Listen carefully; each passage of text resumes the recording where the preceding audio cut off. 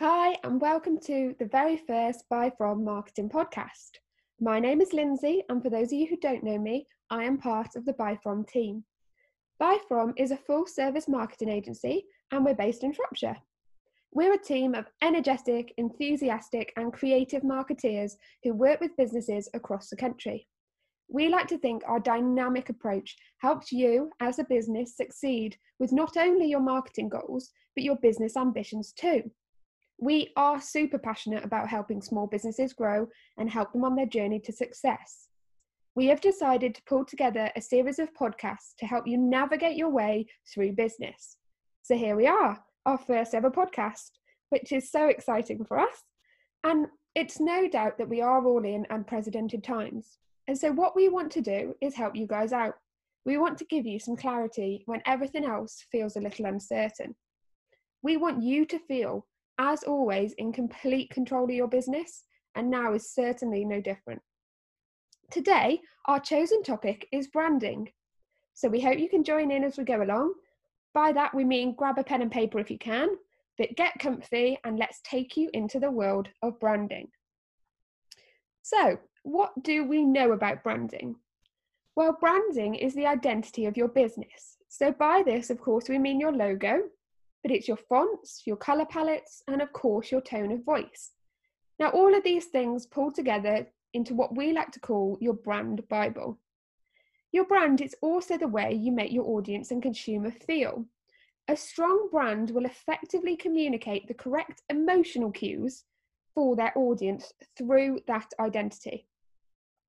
A business's brand should represent your business's ethos, style, and target market. Now, you might be thinking, what do those three words actually mean in relation to a logo? But this is where we want you to think that actually branding is definitely more than a logo and that it has to represent those three Ps.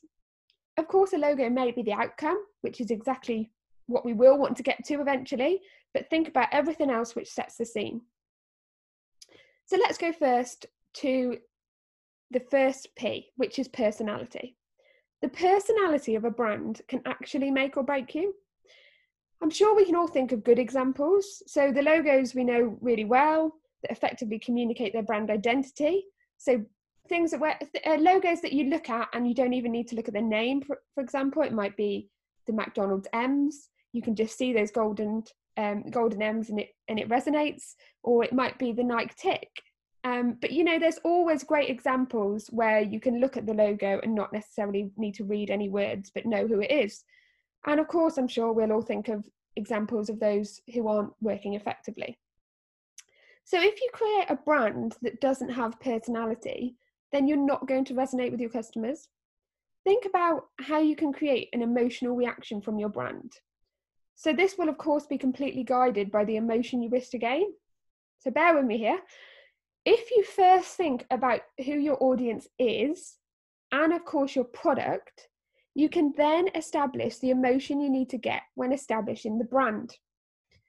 Maybe if I give you an example here, it might help. So if I were setting up a perfume business, I would predominantly be targeting women.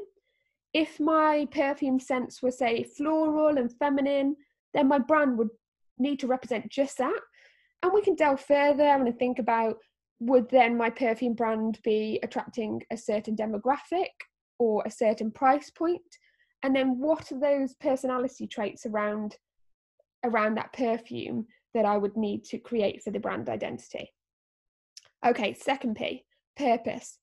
This, of course, is relevant to your competition. Your brand needs to stand out from your competition and show a purpose to the consumer over shopping elsewhere. Now, whether that be a product or a service, it's relevant. Okay, the promise. Now, by this, it's first of all, it's much harder to describe because I'm on a podcast and I can't show you what I mean. If you were here, I'd be showing you examples. But I guess the key part to take away from this is that once again, it needs to resonate with that target audience. You need to establish it as part of your brand so that your customers have the same experience time and time again. And of course, we all hope that's a positive one. Now, by making a promise to them, you are then in return asking for loyalty back. So don't think of this as like your unique selling point. or your business vision or even your mission statement. What I'm trying to say is think of it as a narrative to your business that will then create a real gut feeling for the target audience. That's exactly what the promise needs to be. So let's talk about the keys to a successful brand identity. Now, in brief, they are things like distinctive, memorable, scalable, and flexible. And if we just touch on flexibility, the reason this is so important is that, as you will know, your business will either rapidly or over time, of course, evolve and adapt to different environments or changing needs of the consumer. You've got to always be reactive in business, haven't you? So if you leave your brand behind and it's not keeping up with that evolution, then it's not going to be a strong brand identity. Your brand has to be flexible. So you need to stay true to your core values, but it needs to be able to adapt with the changing needs and evolution in the business. So now we know what a brand is and what it means, we can get onto our brand toolkit. Now, if you visited our website, which is www.by-from.com, you may have already seen our selection of toolkits on there. But we believe every business needs toolkits. Tools don't just help us fix stuff, they help us invent stuff and aid us to create amazing things, which of course applies in turn to your business too. Our brand toolkit is designed for those of you who don't yet have a brand, but also those of you who may want to reevaluate, so perhaps for the reasons we talked about above. You may want to think about whether your brand is still relevant if it already exists, and perhaps some indicators if it's not performing as well as it could be might be things like it doesn't work on the internet. Now, if your brand was established before the internet and now the logo or the identity has to sit on a website or a social media platform, does that work? So does it work on a Facebook profile, or is some of it cut off? And then perhaps look at whether your visuals are or aren't consistent. So we like to think of a good way of checking this is look at your website, social media. Do they look the same? If not, okay, we need to reevaluate. So listen up. We have designed our toolkit so that you can really get to know your business. Now you might think, hang on, I already know my business, what are you talking about? But it's really important to interrogate things to ensure you're about to start off on the right track, or you're of course continuing on the right track, depending where you are on your business journey. So here we go. Let's start from the top and see how we get on. I hope you're all staying with us. It will definitely be worth it. So why is it important to have a brand? Well, to get noticed, of course, help attract the right audience, which in turn will then become your customers, to set you apart from competition. So if you were head to head with another business, what is going to bring you out on top? And to help you to communicate what you offer, whether that's a service or physical product. Your brand can successfully identify who you are within a matter of seconds if done right. Now that's incredible. In a matter of seconds, if that identity is super strong, it's going to communicate what you need it to. It's powerful stuff. Now we know the importance of a brand, so I want to talk to you specifically about you and your business, which I imagine is why you're here. So this part of the podcast is where you'll need your pen and paper.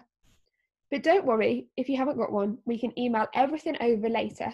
And once you've completed the toolkit, the By From team are happy to chat it through with all of you, and we can then, action everything that we've accomplished in the toolkit. So, first question is, what is your business and what do you offer?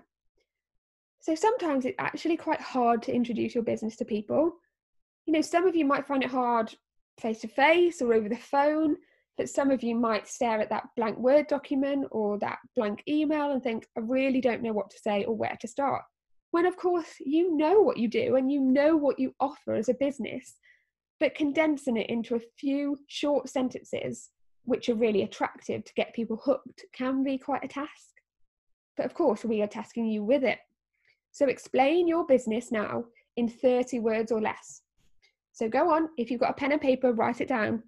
If not, come back to it. Okay, up next, what are your core values as a business? So these are your guiding principles of how you decide to do business. So you, as the person responsible for the brand, should know these core values inside out and standing on your head. It's important as well, though, if you're employing staff, they're also aware of them, but they respond to them and also believe in these values. That, of course, will build a really strong team. So we want you to write down the 3 main core values of your business. Think about what you want your business to be known for. If you're struggling sometimes with businesses we work with, then we'll think about what you don't want to be known for first, because that can help you get you started. And then consider how a customer may react to these. How can they be values that are then held accountable to the success of the business? So while you're writing those 3 down, accountability is important. Whether you're the only one in the business or if you have a team, please make sure you have the metrics to ensure that everything we are talking about is then action from this. That's what's going to establish this brand identity, and a strong one at that. From what we've just established then about your business, could you now write down things you wish to improve on? So 3 things you wish you could improve in your business. And it's important, as you will know, I'm sure, to regularly identify your strengths and weaknesses as a business. Weaknesses are always areas to work on, and please remember that. And usually by identifying them, they can quickly and effectively be turned into positives. Now, instead of using the term weakness when it comes to this exercise, we don't like that word, we want you to identify 3 improvements you would like to make to your business. This can be difficult because right now things are uncertain, but also they may not be things you can implement straight away.